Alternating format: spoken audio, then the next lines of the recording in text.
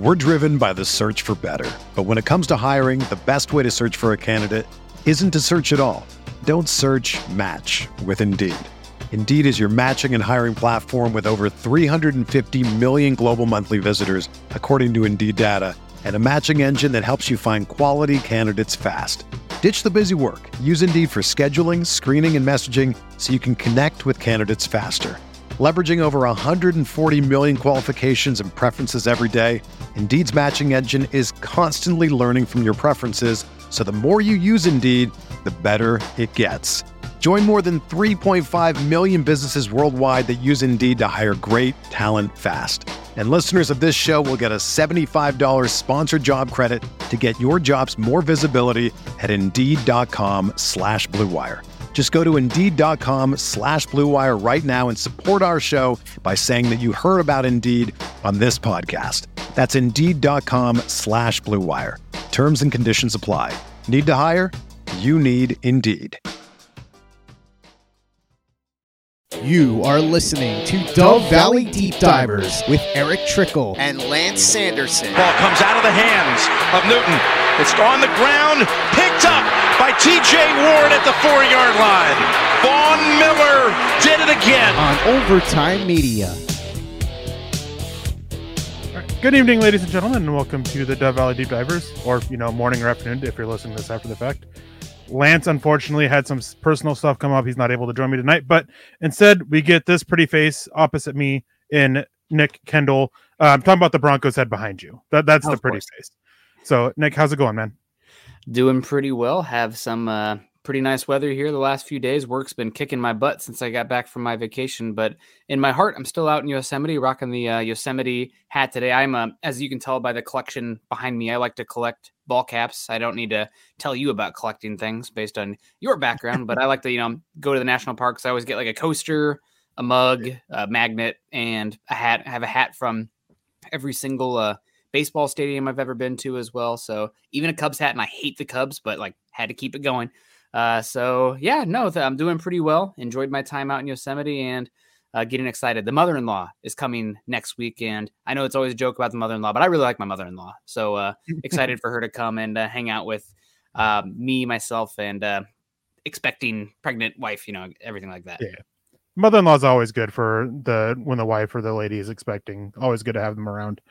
But it's funny you collected baseball caps well before Funko Pops and Lego sets. Back when I was a teenager, it was ball caps. I had about 150 of them that I had to get rid of eventually. But, we're not here to talk about collecting things. We're not here to talk about baseball caps. We're here to talk about Broncos football. And unfortunately, through 2 weeks, it has not gone as, any of us expected. I don't think sitting at this point after 2 weeks, neither you or myself were expecting Denver to be 0-2. Oh, no way in heck. I mean, the big picture is that the Broncos lost 2 games that they were very much in, and I bet if you looked at the win prediction in that, there's probably some point in the game when the Broncos were favored by 60% or so.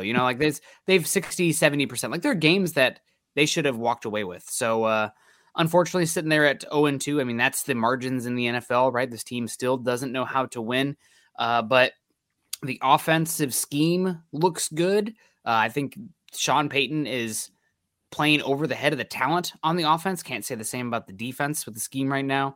And they, at least Russell Wilson looks like an above average quarterback. I mean, a lot of quarterbacks so far this year haven't looked amazing. And I'd probably say, he's playing at a top 10 level right now in the structure of the offense itself. Maybe 12, but overall, not expecting to be 0-2, probably going to be 0-3 after this Miami game. Justin Simmons out's the big news there. Which is unfortunate. Frank Clark also out, so Broncos losing some guys out there, but it is rough, but long season to go, and we'll take it game by game, and big picture, I feel like I still feel better about the direction overall. So before we get the super chat here that we have sitting here, I just got to say, it's funny you mentioned the win probability. Did you not see the Washington Commanders tweet? No. At one point, it was 96.3% for Denver. Oh, yeah. And Washington tweeted out just how he drew it up. No, I didn't see it. It was pretty funny to see.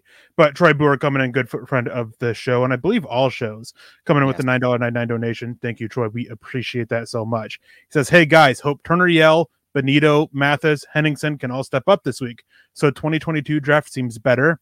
Also want more Mims, Sanders, Moss, and Skinner for the first time. It's youth time. I don't necessarily disagree with this. Like, obviously, I hope that despite my opinions on the 2022 draft class, I still want them to exceed. We saw the flashes of Benito as a pass rusher last week. He had like a 4-play series as a pass rusher that was absolutely insane.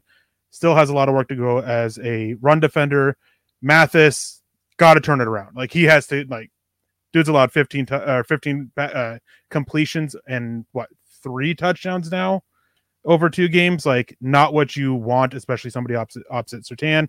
Turniel, he's going to be stepping into some big shoes. Got a glimpse of it last week, and it wasn't the prettiest. Henningsen's just a solid rotational guy, and that's kind of what we're getting out of him.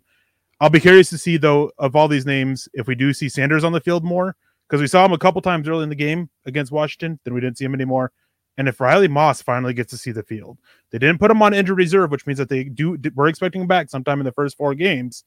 It's week 3. Maybe now he's had a little bit of time to get back into football shape and, get ready to be out there on the field.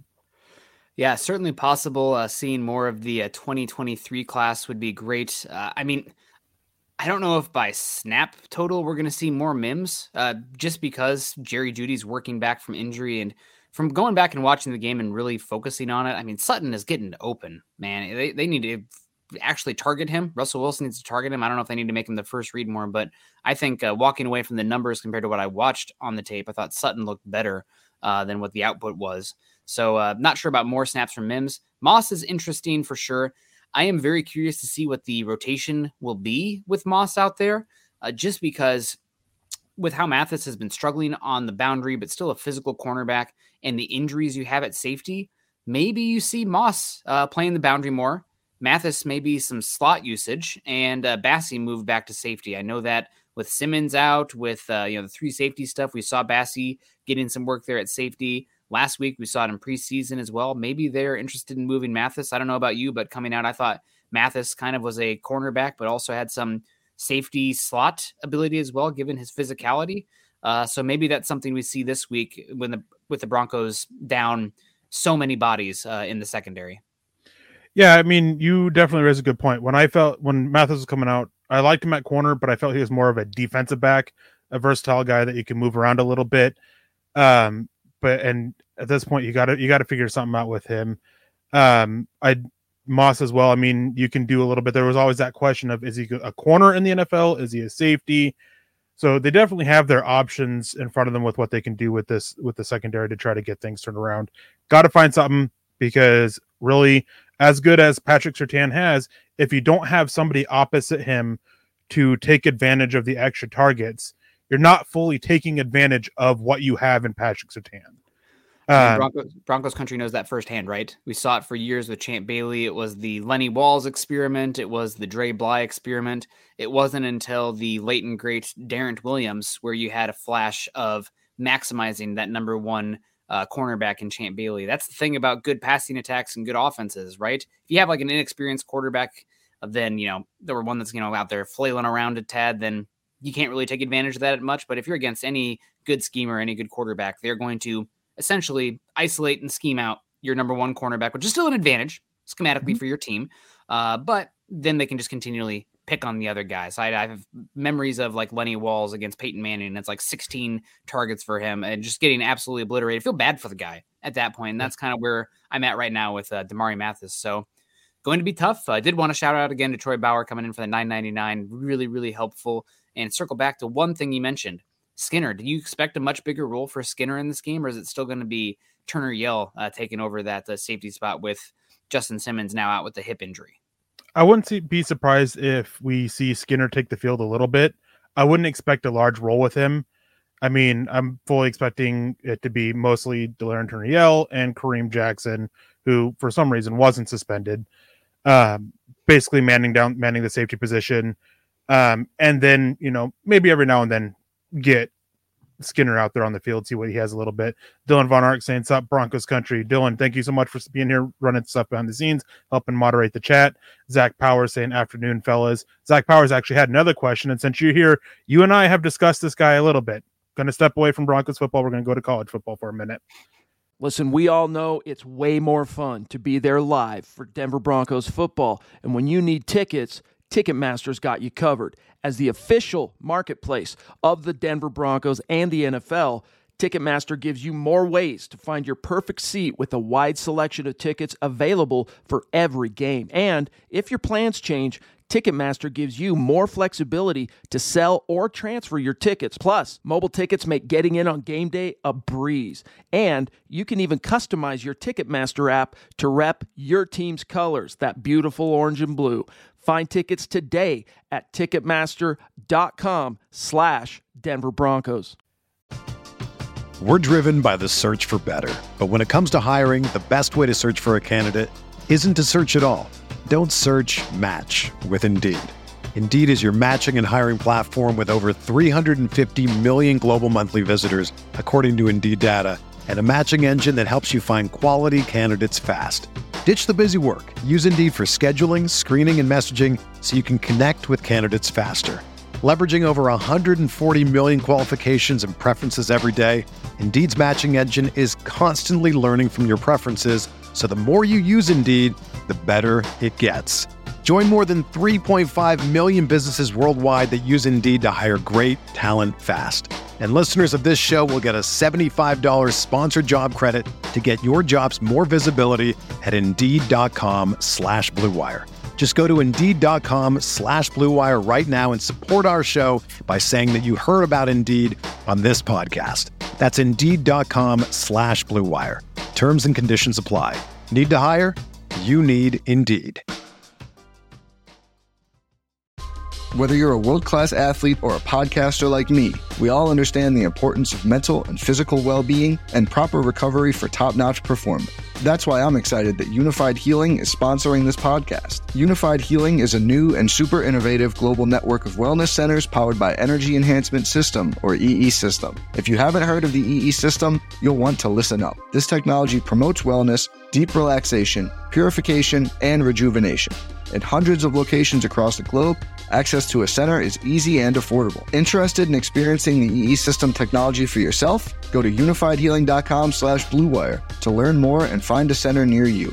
That's UNIFYDhealing.com/Blue Wire. No material or testimonials on the Unified Healing website are intended to be viewed as medical advice or a substitute for professional medical advice, diagnosis, or treatment. Always seek the advice of your physician or other qualified healthcare provider with any questions you may have regarding a medical condition or treatment and before undertaking a new healthcare regimen, including EE System. JJ McCarthy is not an NFL quarterback. A few weeks ago, prior to the season, I made a comment about JJ McCarthy where I just don't see an NFL quarterback in him. And that I didn't see it. I didn't see it last year. I haven't watched a whole lot of him this season. So maybe he has changed a little bit. Maybe the issues that I had with him that made me felt that way is not there. But going off of what I saw last season, I just don't see it with him. And I know, Nick, that you have a different opinion on McCarthy than I do. I mean, he's just a baby, right? Like, he was born in 2003. He's just 19 years old right now. There's not a lot of reps right now for him. If you're comparing him to like Michael Penix or Bo Nix, who are probably, 30 years old as prospects this year, not 30, but much older with more reps, then I'm intrigued by the tools with JJ McCarthy. I see a lot of, from a traits perspective, I honestly see a good bit of Jay Cutler in him. I think that arm is live. He is built pretty well, but he makes some boneheaded plays. And Michigan's not even really going to be tested until they play at Penn State. But McCarthy is definitely one that if the draft was today, somebody would take him in the first round because of the traits, because of the tools. So definitely wait and see on him. He's a talented guy. It's just he's almost in too cushy of a situation because that Michigan offensive line is probably the best in college football. They probably have the best running back duo in football. So he can just, easy play action stuff. But some of the throws in the first two games were amazing. Bowling Green looked like JJ McCarthy of last year. So wait and see on him. He's a talented kid. The arm talent there, the athleticism, the size is there, but he's young. He's still getting reps. Yeah. My biggest things is just, I didn't realize he was as young as he was. That was one thing that I missed when I looked over him last winter. Anyways, but it's definitely still the football aspect of it. The reading the defenses, those things that he's not always getting challenged with in college football. Elias coming in saying you guys keep cutting out. Not sure what that is. with Facebook. Maybe try just refreshing and coming back. Sometimes that helps. Not sure if will fix it for you, but it's worth a shot. Michael Ronquillo coming in with some Facebook stars saying, good evening, Eric and Nick on the Dove Valley Deep Divers. Go Broncos and Buckham. Thank you, Michael, for joining us. We appreciate it week in, week out. We also have Phil coming in. Good evening, Eric and Nick. I'm hoping McGlinchey and Powers finally live up to their contracts. I also want to see McLaughlin get more involved. Hashtag Buckham, hashtag Go Broncos. Yeah, this is one of the things for me is I really liked Ben Powers. And like I know that the whole offensive scheme with the Ravens was really weird, but when you looked at true pass sets, which kind of like to a degree takes away the scheme out of it, he did extremely well.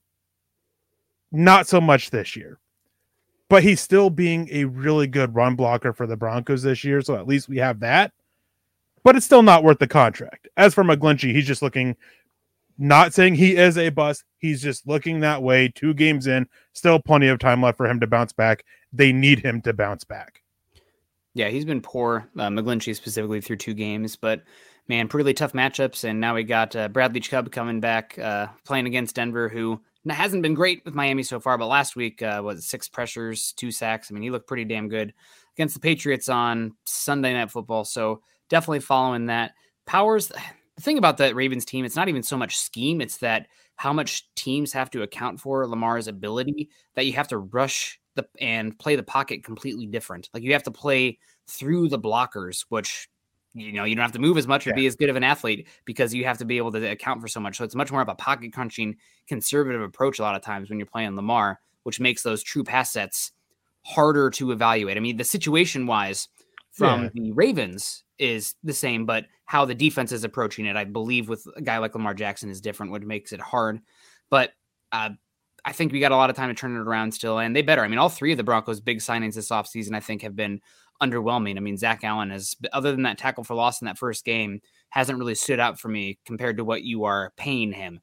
So hopefully it gets a little bit better there from those guys. McGlinchey had some tough assignments. We got 15 games left. We can say that they haven't been up to their contracts yet without saying the horrible worst signings of all times. It's just where we're at. We want to see more, and we can get more. So I'm not too worried about that. As far as seeing McLaughlin more involved, it would be great to see McLaughlin more involved. I am just curious about how many touches are actually available. And that said, I feel like maybe the Broncos shouldn't have gone away from the run as much as they did in the second half against the Commanders. I almost got the name wrong on that one. But more touches involved. But like even Javonte, I feel like it's not getting as many touches as I'd like. I mean, who are you taking away from here to do that? Are you running more up tempo? Can Russell Wilson get the plays in to run more up tempo and get more plays in? I mean, I don't know if I'd like them to go with a hot hand here, but I just don't know if you're taking away from P. Ryan or Javonte if you are getting McLaughlin more involved. Yeah, my biggest issue when it comes to the run game is that this whole offense, they built it up to be a heavy run offense, and they're not. They're using, the quicker passing game, which I'm not complaining about per se, but you went out and got a really strong run blocking guard. You went and got a really strong run blocking tackle. And for all of that McGlinchey's issues, he's done at least decently well as a run blocker, but you're not focusing on being that run heavy team that they even talked about being for so long during the offseason, which I understand that a little bit against the Washington Commanders, because after the first few carries, like the first 4 carries is where like 80% of Javonte Williams rush yards came from, something like that. And then they just really shut down the run from then on. With that defensive front, I understand you want to get the ball out quickly. You don't want to run into the teeth of that defense. But the Raiders game, like they had a significant issue against the run, and Denver started to go away from it. That's my bigger concern. I would like to see McLaughlin get involved more. I'd like to see the run game be utilized more and really go into being a heavy run offense and letting Russell Wilson do his stuff after that, or in complementary to that, because that is what he did best in Seattle. And it has been very clear that Russell Wilson, what we need to do is continue treating him as we are, which is a lot like the quarterback he was in Seattle. To add to that point too, they need to protect him physically. because he got, and this is a credit to Washington's defensive line talent. I mean, not many defenses out there are going to support 4 first-round picks with those 2 interior guys being pretty damn phenomenal. Probably the best interior line duo in football in Payne and Allen there. But, I mean, looking at PFF in this Washington game, 37 total pressures, 8 sacks, 8 hits, 21 hurries. I mean, you need to probably run the ball more just to give him his body a break. I mean, you cannot play the way they did this last game and expect the 34-year-old Russell Wilson's body to hold up. So using the run game to kind of limit the aggression of the pass rushers and just take away less volume, because, I mean, he got obliterated, and some of that's on him. I'm not saying that it's not, because he held on the ball. I think he had the longest average time to throw it of any quarterback in the league last week. But just taking that snaps away from him, protecting him from that, it's just not sustainable. He's going to break if you keeps getting hit like that. And one thing is for sure, after seeing him in the preseason, we do not want Jarrett Stidham out there on the field. He was good in that third game. I wanted to say hello to Ernie Mays quick first. I love always Ernie's commenting on all my hiking photos, and he says, "But go Broncos only." I'm like, well, I'm wearing my Hawkeye stuff, but yes, go Broncos only. Appreciate you, Ernie.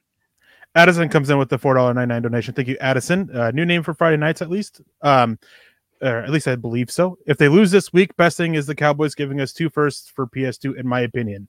Need one of those quarterbacks this year. Time to start over. This is a interesting conversation, I think, of the value of Patrick Surtain. Now, after this season, he's eligible for an extension, and he's probably going to hold out and ask to be paid as one of, if not the highest paid corner in the NFL. With the Broncos and the situation they are in, is keeping him more valuable with that in mind, more valuable than those 2 first-round picks? I think so right now, just because he is a very young, talented player, and you still have 2.5 years of control on him. He is young, and he is a positive amplifying effect, I think, from a professional and just culture standpoint in that team. The other thing is that I don't know where the Cowboys are going to be picking right now. And I think that if they want to make that move, they need to pay a premium. So I think it needs to be like 2 1s and 2 2s, maybe even like quarterback price to get him, because everybody's for sale, right? For the right price. I mean, again, unless you have any non-quarterback is technically for sale for the right price, because you can only trade 3 years worth of picks, and Mahomes is worth way more than that. And it's probably Herbert and Burrow and Allen, but I digress. So like they'd have to way overpay for me to even be in consideration with those 2.5 years of control with Surtain. Now, if you're talking about a team that's in the offseason, you're looking to rebuild, and a team that has a top 10 pick is looking to get you, and they're going to send you another one on top of it, that's fine. But how much value actually is 2 firsts if one of those firsts is 30 and next year's 26? That's not that valuable. So I think that you probably sit on that unless they are like way overpaying. Like I'm talking like 1, 2, 3 this year, 1 and 2 next year, maybe even like a 5th or something. Like I want quarterback price for Surtain. And if that's unreasonable, well, it's unreasonable. You're asking for him. Like right now, that's where I'm at with it.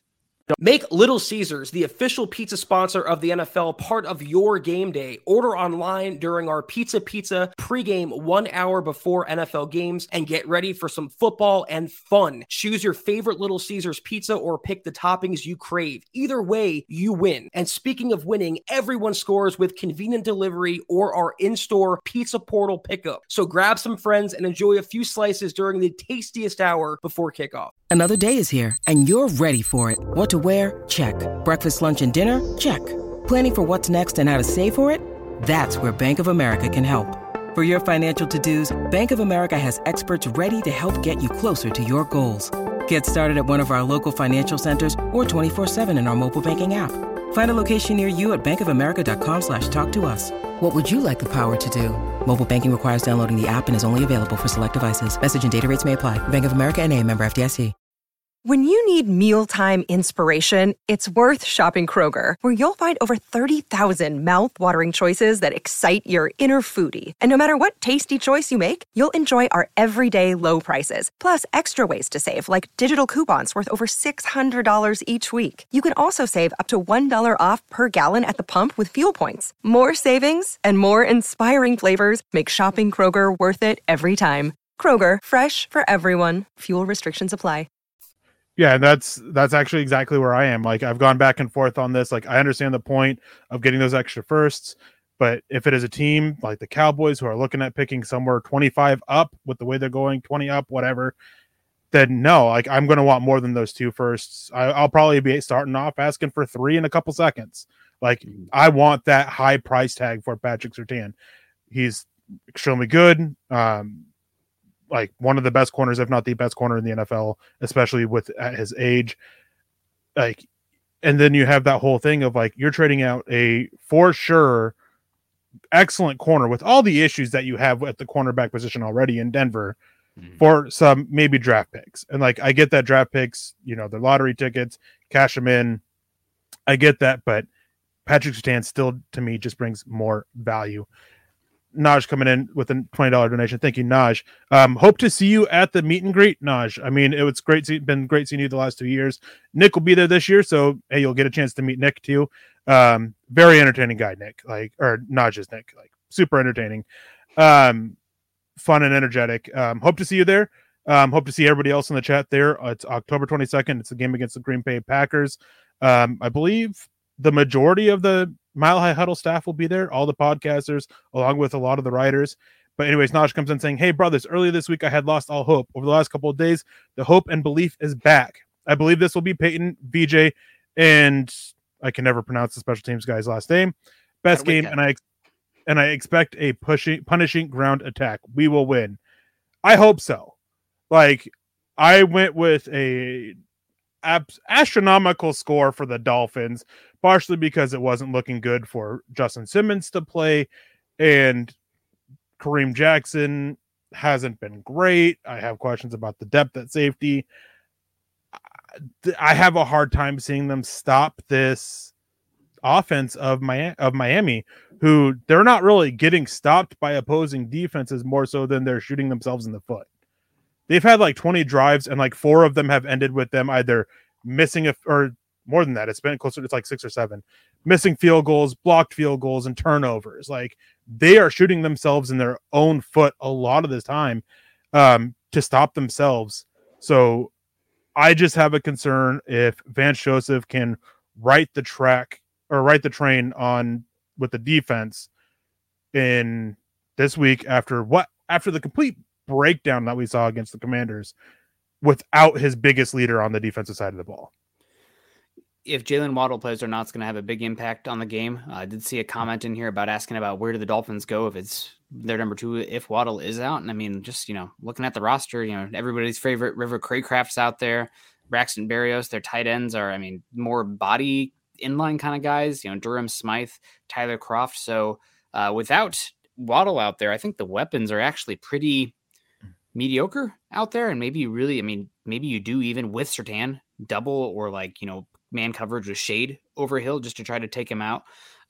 If Waddle's out, if Waddle's in, then, good luck with all that. But if I was Miami, I probably wouldn't be playing Waddle against Denver. You're up 2-0 already, and Denver looks struggling. Be conservative with that guy, especially given what Miami's dealt with in the concussion department over the last season. So will be interesting to see. But yeah, this is going to be a tough game with Simmons out, and maybe the Broncos go in 3.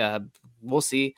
I think that they got to be aggressive with Hill. Surtain, I know it's hard. It's always messing with fire if you play aggressive with him, but take away Tua's first read and then bet that he's going to have a harder time getting through his second and third, and hopefully by that time getting after him. I think that's really the only way you can win this game, on top of also keeping up in a offensive output kind of performance from Broncos offense. Yeah, one thing with Hill is that Denver over the years, they have done a lot to limit him statistically. He has never had over 75 yards receiving against the Broncos. He's had multiple double-digit catch games, but has never broken 75 yards. He only averages less than a touchdown a game. He hasn't statistically lit up the Broncos. The issue has been for years. It was always seeming like when the Kansas City Chiefs needed to play, there was Hill. There was Hill wide open, and that he was just not necessarily being taken out, but being limited because Patrick Mahomes was Patrick Mahomes for so many years and finding somebody else. And then when I was watching the Dolphins games this week, how quickly Tua looks his way. You got to take him out right away, as you said. You got to play aggressive with Patrick Surtain. You can't let Hill get off the line cleanly, because Tua gets rid of the ball quickly. He's got one of the highest, fastest times, average times to throw, and his first read is Hill. Even when Waddle's in the game, Hill is typically the first guy he's looking at, and then he's zooming over to where Waddle is, given, that little bit extra time for Waddle to, attack deep. So you got to figure it out without Waddle. And if you can limit Hill, the rest of the weapons on that offense aren't great, as you were saying, especially at wide receiver. But if Waddle is playing, it's going to be a very long day. Probably. Pearl Heater coming in on Facebook saying hi. And we also have Gary Palmer coming in with a $9.99 donation saying, hey, Eric and Nick, I'm in for the long run. I hope to see improvement this week. Go Broncos and buck 'em. I hope to see improvement as well this week. Nick, what is one of the big improvements you want to see against the Dolphins? Penalties. The Broncos lead the league in defensive penalties so far this season, and they're not talented enough, taking the ball away enough, creating explosives on the defense to live with the amount of boneheaded penalties that they've had. So they need to play far more disciplined on that side of the ball and not give away free yards, because, God, if you give Miami a chance, let's say a third down that they don't convert, but then they do because of a penalty, they're gonna make you pay. I mean, you just cannot do that. You got to be able to do that. So penalties for me is the big one that I want to see improvements on this week. We can't live with it. We're not talented enough on that side of the ball to have that rate of penalties. So I'm going to go, penalties was my big one, but I'm going to go, just to be a little bit different from you, I'm going to go with, on the offensive side of the ball, better time management. And this falls on the coaches. It falls on Russell Wilson.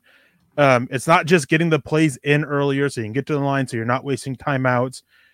But there were multiple times in both games so far, later in the game or even later in the first half, where the Broncos were just getting slow to the line, or were slow getting to the line, just letting a lot of time run off the clock that shouldn't have been.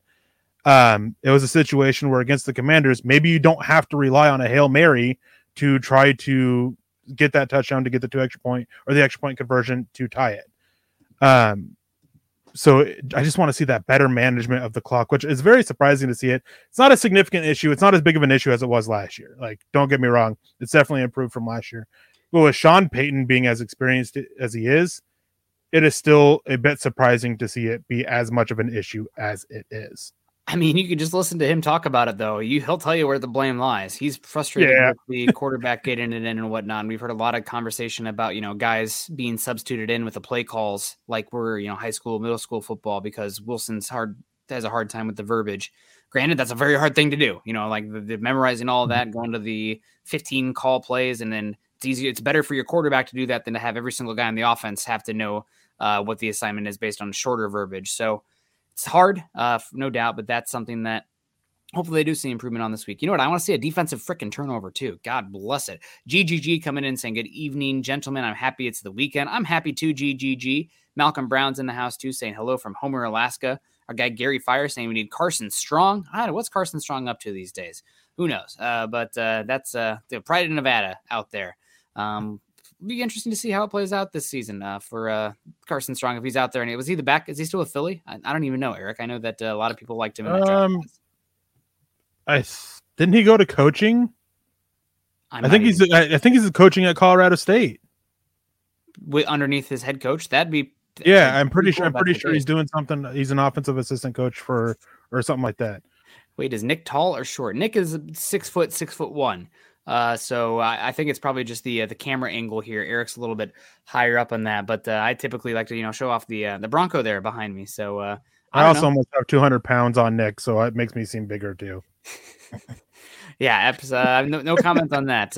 But he's trying to notice YouTube press conferences. VJ never shows his face until it's game time. He's been out there in press conferences and stuff too. It's just Sean Payton is definitely more on the front end of that. But yeah, we'll see how it plays out for the Broncos and Vance Joseph. He's already, I feel kind of bad for him because he's already on such a short end of patience for Broncos fans, given the fact that he was a failure of a head coach here. But the defense is playing poor. It was playing poor to close last season too. That's what the data says, but it's playing bad again. And Vance is going to get a lot of the blame for that. And he deserves a lot of the blame for it too. Colby C. Collier says Sean's in charge, not Vance Joseph. Coach needs to lay into him if need be. I wouldn't be surprised if there's already been some laying into going on there with Vance Joseph and the coaches. I think probably not super duper happy with how things have played out through the first 2 games.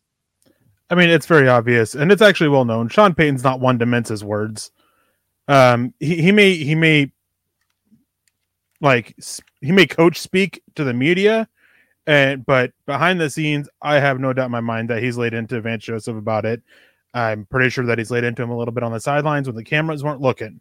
I have no doubt that there has been multiple conversations this week alone between Sean Payton and Vance Joseph. We have Troy coming in with another $9.99 donation. Says, hey guys, with big time college players getting paid, any chance this will be a terrible year to have high draft picks? Put differently, will the Arizona strategy with 2 high picks backfire? It certainly can. It's always hard to say because some years that we've looked and the draft has looked a little bit weak. They've produced some good players, especially at the top. Other years, strong years, that ended up being weak. So it's a crapshoot. It's their lottery tickets. Arizona's in a position where they have to take those shots. They have to go after and find themselves a quarterback who can hopefully be an upgrade over Kyler Murray. And they still need so much more talent on that roster that is devoid of talent all over the place.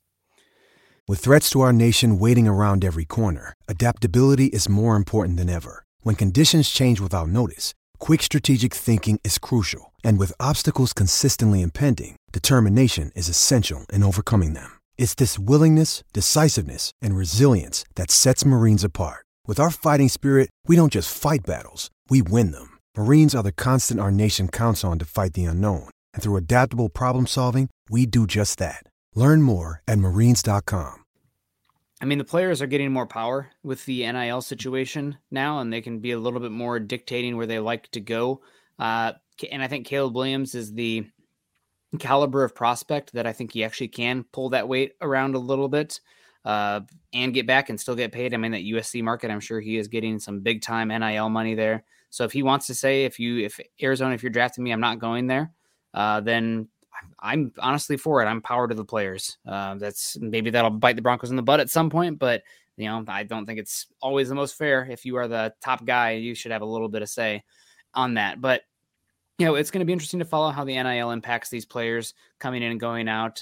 We've already had the pandemic kind of quarterback stuff happening here, where a lot of these quarterbacks are older and prospects are older. I think this is the last year of that, but I mean, a lot of these guys are ancient. I mean, Cam Rising, especially in the Pac-12, Cam Rising, Michael Penix, Bo Nix, those guys have been in college since, it feels like 2018, 2017. So will be interesting to see how it plays out. I still think, it's not going to have like too dramatic of an impact. You're going to find out a lot about these guys earlier, which I think is a good thing in terms of their maturity and ability to handle fame and fortune. It's not just now a guy coming from Lord knows where, and all of a sudden he makes a lot of money and he's not focused anymore. They're going to have money before that. So you'll have an idea about that. Also, I'm pretty happy about the NIL and its impact on running backs. That's been a very unfair thing. And now you could argue that running backs, an elite running back in college football, maybe is more valuable than almost anything else for a singular season. I mean, it's still, even college is still a passing league, but going to be fun to see how it plays out. And I'm fascinated to see what happens with NIL. I mean, Shadur Sanders in a normal situation before NIL, he's probably coming out now. He might stick back a year because there's no way he's going before Caleb Williams. I know this is a pro Colorado chat for the most part, but stop it. But unless Caleb does something really stupid or gets hurt, but Shadur maybe goes back and gives himself a chance to be number 1 overall pick in 2025 then. So going to be fascinating to watch and see how that impacts the draft and the entire landscape of football in America as a whole. And one thing that you touched on is the maturity. There's a lot of issues with guys. They go to the NFL, they get that big contract, and they make a lot of boneheaded mistakes financially and everything. One thing when I was talking with somebody about it that absolutely loves the NIL for college players is because it's helping them give them a little bit earlier access to more fiscal responsibility with everything with it, and then everything that comes with that, helping them be a little bit more mature when they're getting to when the the college or the NFL guys start talking to him and interviewing them and all that. He says he's really happy. So he's really happy for that. And so that he believes that once we really start seeing, all this NIL money start working for the college players as come into the NFL, that we'll see less of these guys getting into trouble leading up to the draft and, during their rookie year. There's still going to be those guys, but he thinks that he's a firm believer in it because of what it's going to help teach these guys. So Nick, obviously Lance and I, we always do matchups, favorable matchups for each side of the ball. Just this week, it's, to me, when I looked at both teams, it was like both teams have the same favorable matchups on both sides of the ball. For me, it's both teams' edge rushers should have a favorable matchup against the other team's tackles, and their wide receivers should have a favorable matchup against the other team's corners. Yeah, I agree with you 100% on that. It will be fun to watch the Broncos. Hopefully, edge rushers have a favorable matchup in this game, even though they haven't really stood up so far in the first two matchups. But Miami's, Teron Armstead has been missing time with the injury. You've had Isaiah Wynn and Liam Eichenberg rotate there at left guard, and Lamb, I think, is the guy who's come in and played tackle there at for left tackle. Teron Armstead out. At right tackle, also you got Austin Jackson, former first-round pick who from USC, talking about USC, who hasn't really been all that great there. There's been a lot of talk about, rumors about moving on from him, trading him, but the Broncos, this is a favorable matchup for them. They're going to need to win their matchups more than they have. I'm curious to see if Vance Joseph will play like week one, where they still blitz the fourth highest rate in the league, but blitz a lot, or see if they can bet on getting home with 4 to kind of keep guys a little bit deeper, a little bit safer, especially now that you're without Justin Simmons on the back end. Maybe you're even more conservative with the safeties specifically, not necessarily cornerbacks, but the safeties. Also, I thought the Patriots had pretty good success last week with some inverted cover 2 looks out there from their defense. It was overall, I think, pretty successful. They didn't win, but I don't think it was at the fault of the defense. So edge rushers getting after it. I'm also looking to specifically try to target the left side of the line if I can, just because they've surrendered the most pressures through 2 weeks. Maybe you can work a little bit of twist and stunt in there. Maybe this is a Drew Sanders one where you can, do some overload kind of blitzes and work on that left tackle and left guard. But that seems to be really the only spot where the Broncos can hopefully take advantage of the that game. And I think also you live with what the Patriots did last week. Dolphins ran the ball excellently. Just from an efficiency perspective, they were killing the Patriots, but you're not probably getting killed in that sense with the run game. That probably means not blitzing as much. That probably means, Tua's going to have some time and you're hoping that your guys win up front. I don't know if the Broncos got the horses to do that, but you might want to live with that so that you're a little bit more conservative with the bodies in the back end so you can be more aggressive with the corners on the boundary. Yeah, for me, Teron Armstead, obviously if Lamb is playing, that's a big weakness for them. Big reason why they wanted to go get Teron Armstead is because of how much of an upgrade he would be for one of the worst offensive lines in the NFL last year. He's questionable for the game. Saw a report saying that he's questionable with a more likely chance to play than last week. Almost played last week. Just decided to just give him a little bit more rest. So that's a bit concerning. But Austin Jackson, he's an athlete still playing football. A lot of his technique is still extremely problematic. And for me, this is a game where Frank Clark wasn't great in week 1, but not having Frank Clark with what he brings does hurt the edge room a little bit. This is one where I'm looking at getting Jonathan Cooper against Austin Jackson a little bit, because then you could try to take advantage of that technical issues instead of him being able to rely on his athleticism against somebody like Randy Gregory or Nick Benito. So that's definitely where I'm at. And then the inside, like that Miami inside line is pretty solid. Connor Williams has been a pretty solid center, and Robert Hunt has been an absolute, I don't want to say monster, but he's been really good for them. So I'm hopefully we get more out of Zach Allen this week. This just isn't a week that I think he's got a great matchup in front of him.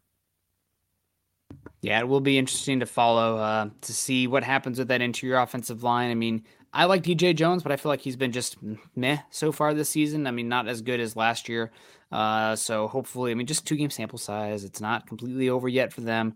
Other than that, the real question is, how do you slow down Tyreek Hill? And if Waddle plays, again, we talked about it to start, get aggressive with Hill, especially if Waddle is out, and then make Tua get to his second and third read. And if he beats you that way, you live with it. But I think this is a game that I can't imagine the Broncos being as aggressive as they were last week of the blitz. And I am also curious to see if Vance Joseph backs down from the blitz as much, because my God, Eric, they must have had the Broncos radio feed or something, because every time they sent pressure, it was a perfect screen call. It felt like, at least. I mean, they're just killing them. And I think that's almost too easy for the Dolphins this week, given their lack of weapons on the boundary if Waddle is out. So I think I'd probably, again, be a little bit more conservative with that when the Broncos are on there. And again, you got to make some turnovers. I don't know if that means getting Riley Moss out there. I mean, he's been a turnover guy. You're missing Justin Simmons, but 0 turnovers for 2 games. It's been way too long without those guys. Which one was that? Kareem Jackson's interception in the end zone. You are correct. Excuse me. Good call. Still not enough. But you're right. 1 turnover there. That was probably should have won them the game. But they got to take the ball away too. Yeah. So Colby C coming in. When the pass rush wasn't working, we kept trying and got crushed. So it's a double-edged sword. That's really all things in football. You're trying something. If it doesn't work and you stick with it, you're probably not going to do well against the Raiders. And this isn't like trying to slam the offense or Russ Wilson or anything like that. They stuck with the quick passing game that wasn't doing enough, and they ended up losing the game. They couldn't find the explosive plays. Well, then against the Commanders, they found the explosive plays, but then they had them taken away, and they just couldn't get anything to work. So definitely it's a double-edged sword, as it is with anything in football, really, when you look at it. And there is one comment here going to the wide receivers that I wanted to grab from K-Hop. I'm tired of not seeing Sutton and Judy get a chance to go for 50-50 balls. We remember the last time it happened. I'd say 50-50 balls aren't Jerry Judy's strong suit. Mm-hmm. He's definitely a guy you want to get him the ball with a little bit of space, get him the ball quickly, and let him do a little bit afterwards, or use him to attack intermediate where his route running can help set up coverage and get him favorable leverage to where you can hit him and get that kind of explosive play out of him. Cortland Sutton, his efficiency with 50-50 balls has taken a big hit since his injury. Part of that is maybe because that he's just not getting the opportunities as much, but when he is, he's still just not coming down with them at a super great percentage. Yeah, without a doubt. Chase comes with an interesting question. Has there been much of a drop-off from Deshaun Williams to Jonathan Harris? I would say yes, absolutely. Williams, who I thought was specifically last year, was tough on him because of for Draymond Jones coming in. He's not Draymond Jones, but I thought, to close the season last year, he had a few really good games overall, and Harris has been not really much of a factor out there from what I've seen. He's been okay from what you're expecting, probably not starter quality, but I think there has been a drop off from Deshaun Williams to Jonathan Harris. See, for me I don't disagree, but with what we were getting from Deshaun Williams to start last season, we're getting a better start out of Jonathan Harris this year than we got out of Williams last year. It's still a drop off because Williams finally started to pick it up about, I want to say like week 8 or 9. He really started to play better just overall and really start doing better as a pass rusher. Run defense was still problematic. Jonathan Harris, I'd say there's actually been an upgrade there from between the two of them when it comes to run defense, but not enough to flip the fact that it's a huge drop off in their ability to get after the quarterback from that defense or that defensive line. Todd Osendorf comes in and says, I wonder how different things would be if we had Rex Ryan as our DC instead of Vance Joseph. There's so many jokes I want to make with this one. I'll just pass. Instead of making the jokes, Nick, I'll pass it off to you. I don't know it's hard to say. Rex Ryan has been out of coaching football for a bit now. He's obviously still a part of the game and has connections in the league, and he watches the game. So it's not like, completely out of it, but I think things would probably be similar towards the production on the field, but we'd have a lot more sound bites and flamboyant stuff to focus on the sidelines. There'd be a lot more theatrics going on right now. And also somebody that I think Vance Joseph will play he will be quiet, and do what needs to be done with Sean Payton, where there could be more issues if the defense was struggling like this with Rex Ryan. You might see some more inflammatory kind of stuff going on there. So I think that'd probably be the biggest difference. Only week 2, but I mean, from coverage wise, you'd still see an aggressive front, a team that's out there trying to get it. And I don't think Vance Joseph's getting a lot of flack, but I'm not impressed with the talent on the defense. And some of that is coaching. I mean, not that he deserves blame, but I'd say it's probably 60% the talent and the personnel on the field instead of coaching. Yeah, we talked about this a little bit yesterday on Twitter or X, whatever you want to call it now. Twix. My issue is when I watch this defense, it's like the guys who are, the known talents on this defense don't seem to be playing at, outside of Surtain, be playing at the level you expect them, like you want out of them. And to me, that does fall a little bit on Vance Joseph. A lot of it is, they just lack talent. They lack depth, and a lot of the depth is hitting the field a lot already because of injuries and being as banged up as they are on defense already. So I think that I'm with you. I'd probably go 55% personnel and 45% Joseph, just because there were multiple times over the 2 games where Justin Simmons just seemed lost a little bit. There was times where Josie Jewell seemed to be unsure of what he was supposed to be doing. Just issues like that. I think that the defense actually would be, I don't think it would be significantly better. I do think that it would be a little bit better than it is if we had Rex Ryan, just simply because Rex Ryan for multiple years, got a lot out of some defenses that didn't always have the best talent, especially up front, because of what he did with his looks to get pressure and everything. One thing I will say that a potential Rex Ryan defense would have, and we're speculating, but this defense feels bland, I guess, in terms of dogs and personality and fire. I mean, it just feels like they've kind of laid down, Jerry Worm through 2 games so far this season. Just, not a lot of stuff other than Kareem Jackson. And that's to the point of questionable. It's always that fine line, right? But I think you'd probably have a little bit more chutzpah if you had Rex Ryan out there from the defense, specifically in that front. I mean, who are the guys that are out there? We need some Trent Williams-esque, punching face mask stuff, within reason, being smart. But I feel like everybody's kind of, playing a little too nice on that side, especially in the defensive trenches. And K-Hop coming in. Where's Travis Nkum? Not sure, but Thomas Nkum, he's played 2 snaps, got penalized on his second one and got pulled from the game. And that was it. He's done all right on special teams for the little bit he saw the field on special teams, but I mean, he's very clearly the very bottom guy on the depth chart at edge. And they were getting good stuff out of Cooper and Benito, and Randy Gregory has all that money.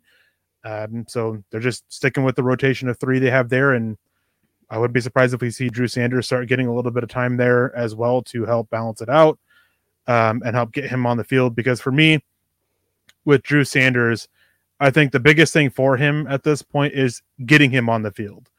Sure, there's technical stuff that he needs to develop and everything and improve on. But for me, the biggest thing, even coming out of college, was that he just needed the live reps working as a linebacker and just continue to grow with picking things up and improving his ability to make reads. Yeah, without a doubt. Did want to give a shout out to our guy, Patrick Wiltsey, out there on Honolulu, the supporter of the morning shows with his Lion Coffee. God, man, he's sponsor of my days, most days with that Lion Coffee. So defense needs to quit playing not to lose. Vance Joseph seems to be great at projecting that thought process. Yeah, and more Vance Joseph talk. Since Vance Joseph's on the hot seat now, I think we will see more guys in rotation until he finds the players that step up. I believe he'll be way more aggressive in his blitzing and coverages. I mean, the Broncos have been blitzing a lot. It's just been kind of, off cover 3. You can correct me if I'm wrong on that. I don't have my access to the conglomerate data sets anymore that show the coverage. NFL got kind of pissed about that, I think, with whoever was posting that, so it got taken down. But from what I've seen, it's been a lot more cover 3 kind of looks there. So you compare that with some aggressiveness in the blitzing. I'm not sure what that looks in the coverages. Patriots did a lot more, like I said, inverted cover 2 when I watched them last week, having a beer after hiking all those miles at the hotel. But yeah, I know it'll be interesting to see what Vance Joseph does. with the cover 3 kind of looks, you're seeing a lot more off coverage on the boundary. That's one reason I think Mathis has been struggling some more. I feel like he's a little bit better, even though he had all the penalties, but a little bit better if he can establish contact early versus having to react. But that's one reason that maybe Riley Moss can be a good fit for that, because he played almost exclusively off coverage at Iowa, and that's one reason he was so good on breaking on the ball and creating all those pick sixes and turnovers. So we'll see. That seems like an obvious spot where you might see a rotation. I'm not sure what you are rotating or what you can do about the defensive line talent. I don't really see reinforcements coming in up front there. Yeah, I mean, I think there's still a couple free agents out there that you could look at, but they've just, every step of the way, they've just seemed perfectly fine to continue rolling with the guys that they have on the defensive line. I mean, not to cut you off real quick, but like you're 0-2 and you're in the red next year for cap expenditures. I mean, is it even a smart idea to pull away from that rollover that you're going to have to be further in the red next season when you're the direction you're heading right now? I mean, not giving up, but like you are then taking away from the ability to add next season when you do, if you would bring in somebody like that. Yeah. I mean, for me, stuff like that, I wasn't expecting not like a large deal or anything like that would eat up most of it, but it all kind of like balances out in the end. I mean, we're already looking at a bunch of guys who have a chance to get, raises, their performance enhancers that they'll get. And that's going to eat at what the Broncos cap space, and even with what they have to roll over. My thing is with some of these guys that on the defensive line, just in general, they're still relatively young. So I would be looking at them to see maybe they are a guy that we could look at next year and part ways with some of the more expensive guys that we have. A little bit harder to do on the defensive line with Zach Allen. I mean, you're not going to be able to move on from him this year. But DJ Jones, like maybe you start looking at a couple guys for replacing him. 2 games in, not saying that's what you do at the moment. He can definitely recover. It just hasn't been worth the money at this point, outside of last year. But Randy Gregory, maybe you can look at some young edges that have some NFL experience, especially with Frank Clark being hurt. To add to your rotation a little bit, like just things like that. But I definitely see where you're coming from, and rolling over the cap is going to be a huge bonus for the Broncos, even though they can easily get out of their cap issues with a couple cuts that I'm fully expecting to happen. I mean, I don't think that we'll have the, Tim Patrick, Courtland Sutton. I definitely think at least one of them's gone.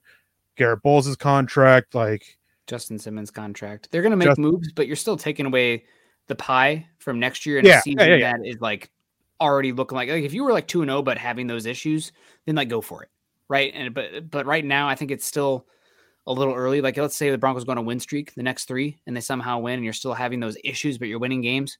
All right, let's talk. Let's giddy up. But right now I think you probably need to sit with the guys that you have and then see where the season goes before you start making and taking away from that potential rollover. Personally, my thing is with that is you are 4 points away basically from being 2-0, and that maybe having that little bit of improvement there could have been, enough to at least get you over the hump against the Washington Commanders or against the Redskins, to at least be 1-1. So it's not like they were getting blown out both games. If they're getting blown out, I'd 100% agree with you. But the results are the results, and those are two of your 4 most winnable games. They are, and the point is like we saw the defensive line get absolutely no pressure in both games. So maybe if you can go find a guy who can help bring a little bit of pressure, that can be enough of a difference maker to have potentially flip those games, and as a result, maybe potentially keep some of those games in the future from being a loss. So it's not resigning to the fact that they're just 0-2. It's just looking at all context that goes into it, and potentially, looking at that move before you have to completely resign yourself to, we got to save money. That's just kind of where I'm looking at it with. As for going back to Mr. Roush's question here, thank you for the donation again, by the way. For being more aggressive, I don't see how you can be more aggressive as Vance Joseph with his blitzing. Specifically, I mean, he's blitzing almost 50% of the time, and they're getting pressures on like less than 20% of dropbacks. So it's super inefficient blitzing. And I think in coverages, I think the biggest thing is watching them, it was so frustrating to watch, especially against the Commanders. I am so annoyed with how bland everything is in the coverage. Like, especially against somebody like Sam Howell, where you want to disguise things a little bit more. It was pretty obvious. The reads were extremely obvious. Jimmy Garoppolo is a little bit more difficult. He's been seen a lot, and he's a smart quarterback. But against Sam Howell, with how bland it was, how easy it was to read, that was just extremely frustrating. I'd like to see more disguise with the coverages. Yeah, absolutely. Sorry, I just unplugged my headset here. So if you're talking, then I don't have any idea.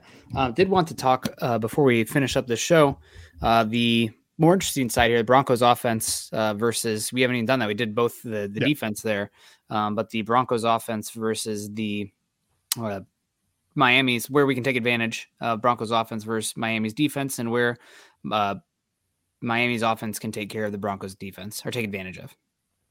Yeah, I mean, I think we kind of touched on the Miami Dolphins offense a little bit, especially if Jalen Waddle plays. If Jalen Waddle doesn't play, I think that looking to run the ball a little bit and help create those, like help pull a safety down, help create those shots and open those possibilities for Tyreek Hill. That to me would be what I would be looking at to do with them. As for Denver, I kind of, in a way, stick with what you're doing. Just commit to the run a little bit more. This is a team that is averaging 160.5 rush yards allowed over 2 games so far. They have really struggled against the run. They have a really good defensive front when getting after the quarterback. It's not just Bradley Chubb. It's not just Christian Wilkins. It's not just Jalen Phillips, who's expected to play after missing last week. Andrew Van Ginkel, or Ginkel, however you say his name, he's been pretty good for them. They have another defensive lineman, Zach Zeeler, who's got like 5 pressures in this thing, and he's playing really good football for them. And there's another guy on their defense that's also like part of the rotation that's being really effective. Emmanuel so they have Ogbah. some guy. They got Emmanuel Ogbah. He's not the guy I was thinking of. But yeah, I mean, he's a good player as well. I'll have to see if I can't find who it was. But no, he's like, they have a pretty good front, and I would say that they're not Commanders level. But if you're looking at top 10 defensive fronts, defensive line and edges, they're definitely in the top 10 for me. Like this defensive front is really good, especially with getting after the quarterback. Yeah, and I agree with you 100%. The Chargers 2 weeks ago had one of the top 10 most efficient run games that we've seen in the last decade, and from a success rate perspective, and the EPA per play. Now, granted, it's very small sample size. I always have to add that caveat through 2 games, but EPA per rush attempt right now from the Dolphins defense is 0.161. That's almost twice as bad as the Raiders at 0.82. So, I mean, typically you see most teams in the league have negative EPA per play against the run because it's more efficient to pass the ball when you have elite quarterbacks and explosive plays. But they have been dreadful through the stopping the run through the first 2 games. And it kind of comes back to protecting Russ again. So that that 0.161, I mean, last year wasn't even anybody close to that in terms of the EPA output. So they've been horrible stopping the run. That's kind of a trademark of the Vic Fangio defense, right? Getting bodies back there and you live with the run game. Well, that's one that you better damn well take advantage of it then. And we haven't seen the Broncos take advantage of it enough through the first 2 weeks. So hopefully they can do that, protect Russ, punch him in the mouth, protect their tackles against, Bradley Chubb, who again, coming off a very good game against the Patriots last week, and hopefully get some explosives from those runs as well. That means somebody's got to make somebody miss. Maybe this is how you get Jaleel McLaughlin more involved, because he can make people miss. But the run game needs to step up and take advantage of that matchup, because they've been really, really poor through the first 2 weeks. Yeah, and like we were talking about it earlier, double-edged sword. That can be a double-edged sword, though, for the Broncos, too. Like, you got to be able to eat the clock, and you want to keep the ball out of the Miami Dolphins offense's hands. But with how quickly that offense can score, especially if Jalen Waddle is on the field, can the run game be enough to commit to and keep yourself in the game, or will you just basically slowly run yourself to a loss? That's certainly possible. Also, just kind of taking a lesson from last week, if you get behind early, do not abandon the run game. There's a lot of game left. You have drives to be had. I'm guessing this game is not going to play out like the crazy Raiders one where it was whatever, like 7 possessions and 6 possessions. They'll be, 11 to 13 out there. Don't abandon the run. You should be able to run against this Dolphins team. You need to protect your tackles. You need to protect the quarterback because he got teed off on last week. Again, some of it his fault. But I think that all leads to, being very emphatic and direct with your run game usage. Yeah, definitely. And with that, I mean, the Raiders game, they had 22 rushing attempts, and I can't remember what the total was against the Commanders. They can't, as you said, they can't abandon it. You got to stick with it, especially when your quarterback is getting hit as much as he is, especially in a game where even though it was ineffective, how little they ran after they were up 21-3 and even 21-14 to start the second half was just mind-boggling to me. That they just slowly let this is on the defense, they let the Washington Commanders come back into it, but the offense wouldn't go back to the run. That, sure, it wasn't super effective, but you weren't doing anything in the passing game either. And you were just basically allowing that defensive front to tee off on your older quarterback, that his body can't take it at this age. Like, at some point, if you keep letting that happen, we're going to be seeing Jarrett Stidham start a game, which is just not something we want whatsoever. So stick with the run. Like, you built your offense to be a bully ball offense. Look for that and help use that, help pull those safeties, and just try to find the deep shots off that. Like, obviously that's not all you can do. You still need a little mix it in. And another thing is stop with the screens. This team can't run them. Yeah, they're pretty terrible in the screens. Russell Wilson's accuracy in the quick game and the short game, just the placement doesn't maximize yak, even though the percentages have been there. If there's an advanced stat, for like correct ball placement or something, it's asking a little bit too much of his receiver sometimes in those quick pass games when it should be, a layup. And also you just don't have the movement skill from the offensive line to take advantage of that. Also, the blocking from the tight ends and wide receivers hasn't been as good as you'd hope for that kind of thing. You need all those things to work for the screen games. I mean, watching Washington do it was a night and day difference from what we've seen from Denver so far this season. So a good screen, especially against a really overly aggressive defense, can be a good tool. Not expecting an overly aggressive defense from pressure from Vic Fangio, and you don't really have very good personnel to run it. Yeah. And we can go in and I could talk for an hour about all the issues with the screen game, from Lloyd Cushenberry to Ben Powers to Quinn Miners to Russell Wilson to the receivers. You touched on a little bit of everything there, so we don't have to, but we also are at our time limit for the night. I want to thank you guys for joining us. I want to thank you, Nick, for stepping in on somewhat short notice. Fortunately, Lance, let us know Monday instead of, the day prior that he wasn't going to make it like he has in the past. Shame on Lance for that. But thank you for joining us, or joining me. It's always great chatting with you. Can't wait to meet you in person. I've known you for 9 years now. It's too long. Longer than we'd both like, But no, I'm excited to meet you in person and everything, and can't wait for the meet and greet October 22nd against Green Bay Packers.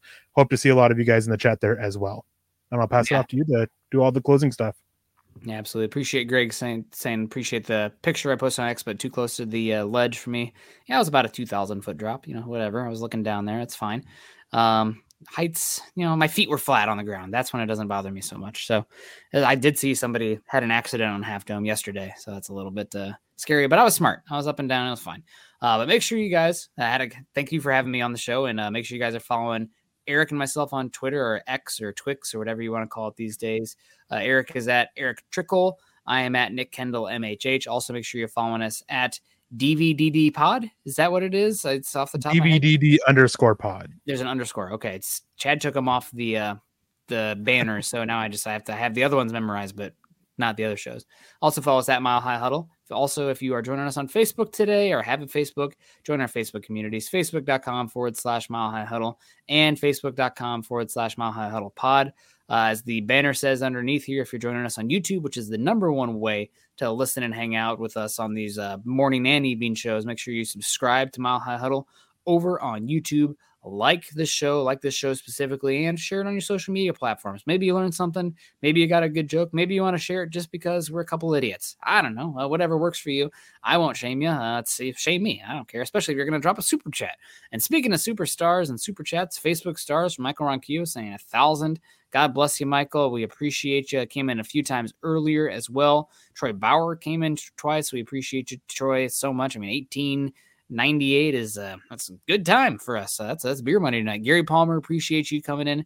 Naj as well. Addison Rychek coming in. I'm sure there's a few others, Eric, on the Facebook side that I might be missing.